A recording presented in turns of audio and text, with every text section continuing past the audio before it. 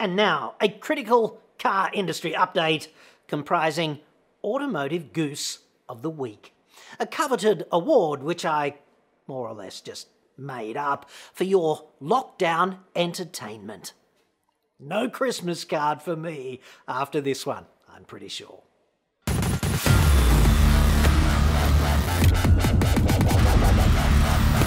I'm John Cadogan from AutoExpert.com.au and I get new cars cheap for buyers here in Australia. Website for that, obviously, or you can just click the card that's up there now, dude. Except, of course, if it's not. And if it's not, there's no need to comment. Like, take a load off, dude. Despite all of the current trials and tribulations throughout society, and it is quite confronting, car makers continue to perfect their vaudeville routines for your delight and self-amuse. Yes, they're friggin' unstoppable. I would sincerely like to thank a viewer named Jordan Daesh for giving us all this little party in our pants while the thought police and unvaccinated soldiers patrol our streets. My very good friends at Ford continue to misrepresent hilariously the company's own vehicles. Presumptuously, I just took it as read that shitbox Mustang Mach-1 fiasco, right? I thought that was the summit there, literally the Everest of misrepresentations. And no higher could we possibly climb. But clearly this was just the Hillary step on the way to the actual peak of bullshit Everest. That's a screenshot, right? From ford.com.au/SUV/Everest, taken earlier today. The mighty Everest base crap. Look me in the eye and tell me that's not 3 testicles worth of 7-seater right there, at least. Unfortunately, it seems you might have been base chumped if you actually buy one. Can you see what's wrong with that picture? Can you? It's like a grown man walking around in public with the vegetables just flapping in the breeze to me. And I have some experience of that. So go on, dude. Apply yourself to identifying this somewhat glaring problem. And before I fill you in, so to speak, I'd remind you, and those chumps at Ford, no reference to individuals is made, I'm just talking about the company throughout this quality report, and it's my own honest personal opinion in any case.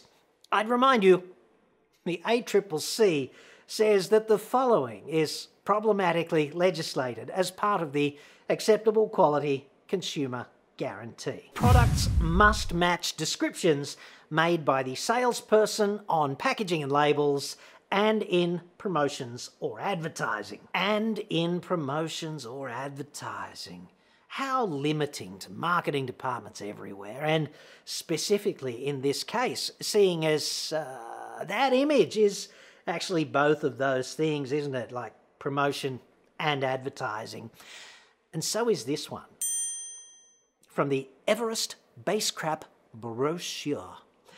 You can clearly see from this awesome shot, also from the current Base Crap brochure, that this is a Rhino rack. And frankly, of all the racks, Rhino is my favourite rack that is not comprised wholly of boobies. It's Rhino's so-called Pioneer platform, winner of a coveted Red Dot Award and Good Design Gold as well, despite being one of the most deficient rack designs I've ever seen, like if load carrying capacity actually mattered. I've done a whole report on that. Just up there, dude. Frankly, these racks seem, to me at least, little more than expensive aesthetic additions, right? Kind of a light bar with vestigial blue singlet sex appeal. Now, here's why this is so impossibly entertaining, okay? Rhino buries this information, by the way, but it is on their website if you dig endlessly. Dear Rhino, love the horn, sorry about the endangerment, dudes, but you really should put the load capacity of each rack in the actual specs. Revolutionary suggestion, and in my view, not doing so for a product ostensibly designed to carry a load is disgraceful. That's just a personal opinion, but I suspect this leads to a lot of unwitting and potentially dangerous overloading, like out there in the world. Anyway, if you can ever find it, the company says that you must reduce the maximum payload on the Pioneer platform by 1/3 when you are, quote, off-road. I guess they just couldn't design one that was strong enough all around because, you know, rocket science. They even specifically define off-road, so there's no ambiguity whatsoever. Any driven path taken that does not contain a surface protection layer, tar/bitumen. Therefore, in that Ford base crap brochure, in the shot right there that you are looking at, it's unequivocal that that is quote-unquote off-road, okay? According to the definition of the roof rack manufacturer. That kind of matters.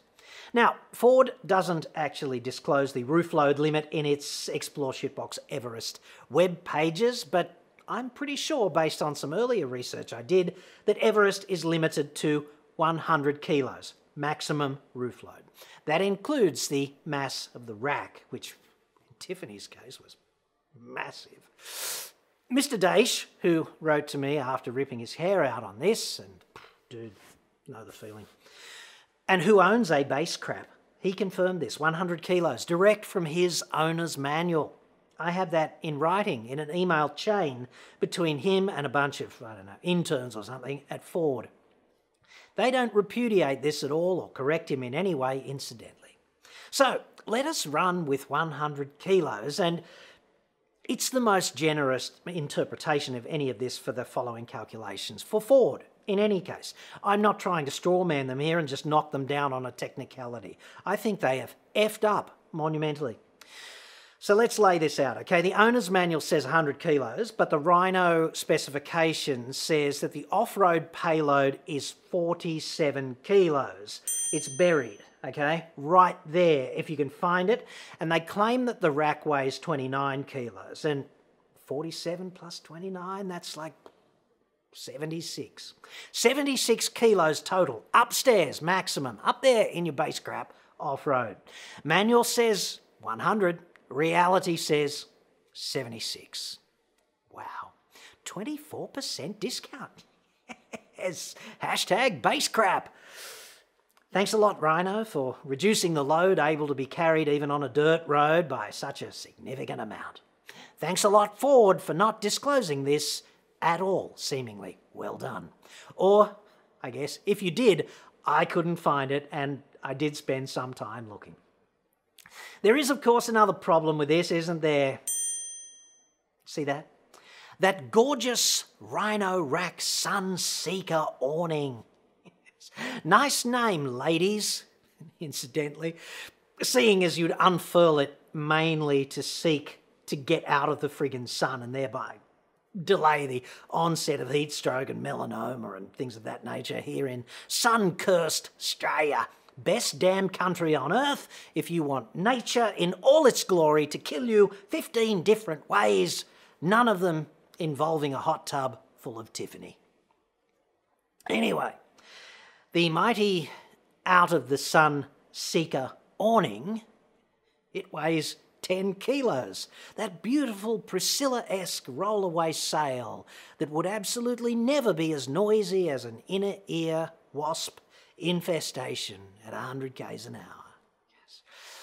So what does that leave you with, okay? It leaves you with 37 whole kilos of payload capacity off-road before you are monumentally overloaded.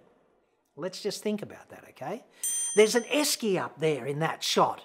24 cans of our finest muscle relaxant, 5 litres of ice is like 4 kilos for the esky, and 24 times 375, that's like 3/8 times 24 plus, I don't know, 5 kilos for the ice or something.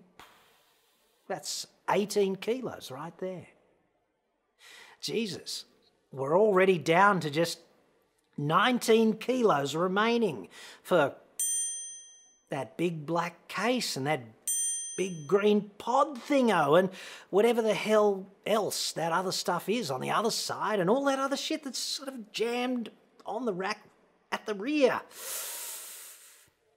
There's actually at least 7 different containers upstairs on that platform, not including the esky as it is depicted by Ford, quote, in brochures or advertising. And dude, that's like only 2.7 kilos a piece per container on average for those 7 containers. At least until Ford's marketing Mensa candidates have just depicted a base crap doing something it is fundamentally a warranty voider to do. Oops-a-daisy. Pro tip, okay? A Pelican 1640 protector transport case, which is exactly what that looks like right there. It weighs a little over 15 kilos, like dead empty. And I suppose if you'd permit me a brief moment of rhetorical reflection on this, what's the fucking point of taking anything like that on tour empty? Therefore, I'd put it to you that the base crap, as depicted by Ford on its website and in the brochure, is, by any reasonable estimation, substantially overloaded in those photographs. And the owner's manual claims it can carry 100 kilos in any case, which, as depicted, it cannot if you believe Rhino concerning the friggin' capability, if that's the right word, of its own roof racks. Now, as some of you may know, back when dinosaurs roamed the earth and I was still a young man and women still fought one another to be as one with me, I was also an engineer. For about 6 months I worked in this factory, right, where they rebuilt these huge diesel locomotives, these 2-stroke V16 behemoths. They just pulled them apart like little Legos or something and they recode them and we stuck them back together again. Yes, it was friggin' awesome. It was not uncommon in this kind of fairly rough environment to have 10 tons or more of cast iron and or steel just flying overhead on a crane. And the dudes doing this kind of thing, they took it all so seriously. Like, go figure. Slings and shackles and crane chases and whistles. It was so theatrical that the bit I really enjoyed was being shouted at to get the fuck out of the way. Right? As a young engineer, always standing in the wrong spot. The good old days, right? Now, I do try to make these reports ever so slightly lighthearted, particularly now on lockdown, it's all a bit grim. I do try to inject a little bit of satire, but when I think about this more deeply, loads really don't fuck around, okay? In industry or on a platform that's cutting through the air at 100 k's an hour, okay? It's all good fun until it's really not, unless you get the details right. They're not to be trifled with, right? Loads. It's a serious undertaking. Putting people in tightly coupled systems with lots of stored energy requires a far more diligent approach than the cavalier presentation Ford is taking here, frankly, depicting the vehicle doing something it pretty clearly cannot and should not. And for shame, instilling perhaps in your head the notion that this kind of conduct is in fact possible when it is not. Like, disgraceful. Friggin' ghost of Pinto. I guess, but aside from those problems, good job, Ford Australia, cobbling together the base crap limited edition. It's so frigging butch. In particular, well done sorting out those complex consumer law compliance issues to your usual distinctive blue oval standard. Yes. Consistency, dudes. That's the key. And you guys rock. And again, no reference to individuals is made. It's like a company thing. This is a corporation, right, that's disgracefully shooting itself in the nuts over and over again while the ACCC sleeps on. Like, in the immortal words of James Tolkien, who was Stinger from Top Gun 1, that was way back in 1986 with the locomotives overhead, writing checks your body can't cash. Essentially, that's what that brochure is, right? Cue the highway to the danger zone theme. You know, Kenny Loggins is only 73 years old today. Amazing. I remember 73. Bonus points for Australia for yanking Mr. Dacia's chain so friggin' hard that he took the view that reaching out to someone like me was a reasonable thing to do. That's customer service with no friggin' lube. All those emails back and forth, simply amazing, while seemingly at the same time manscaping and moisturising the vegetables with the other hand. Cirque du Soleil, here we come. Love your work, dudes.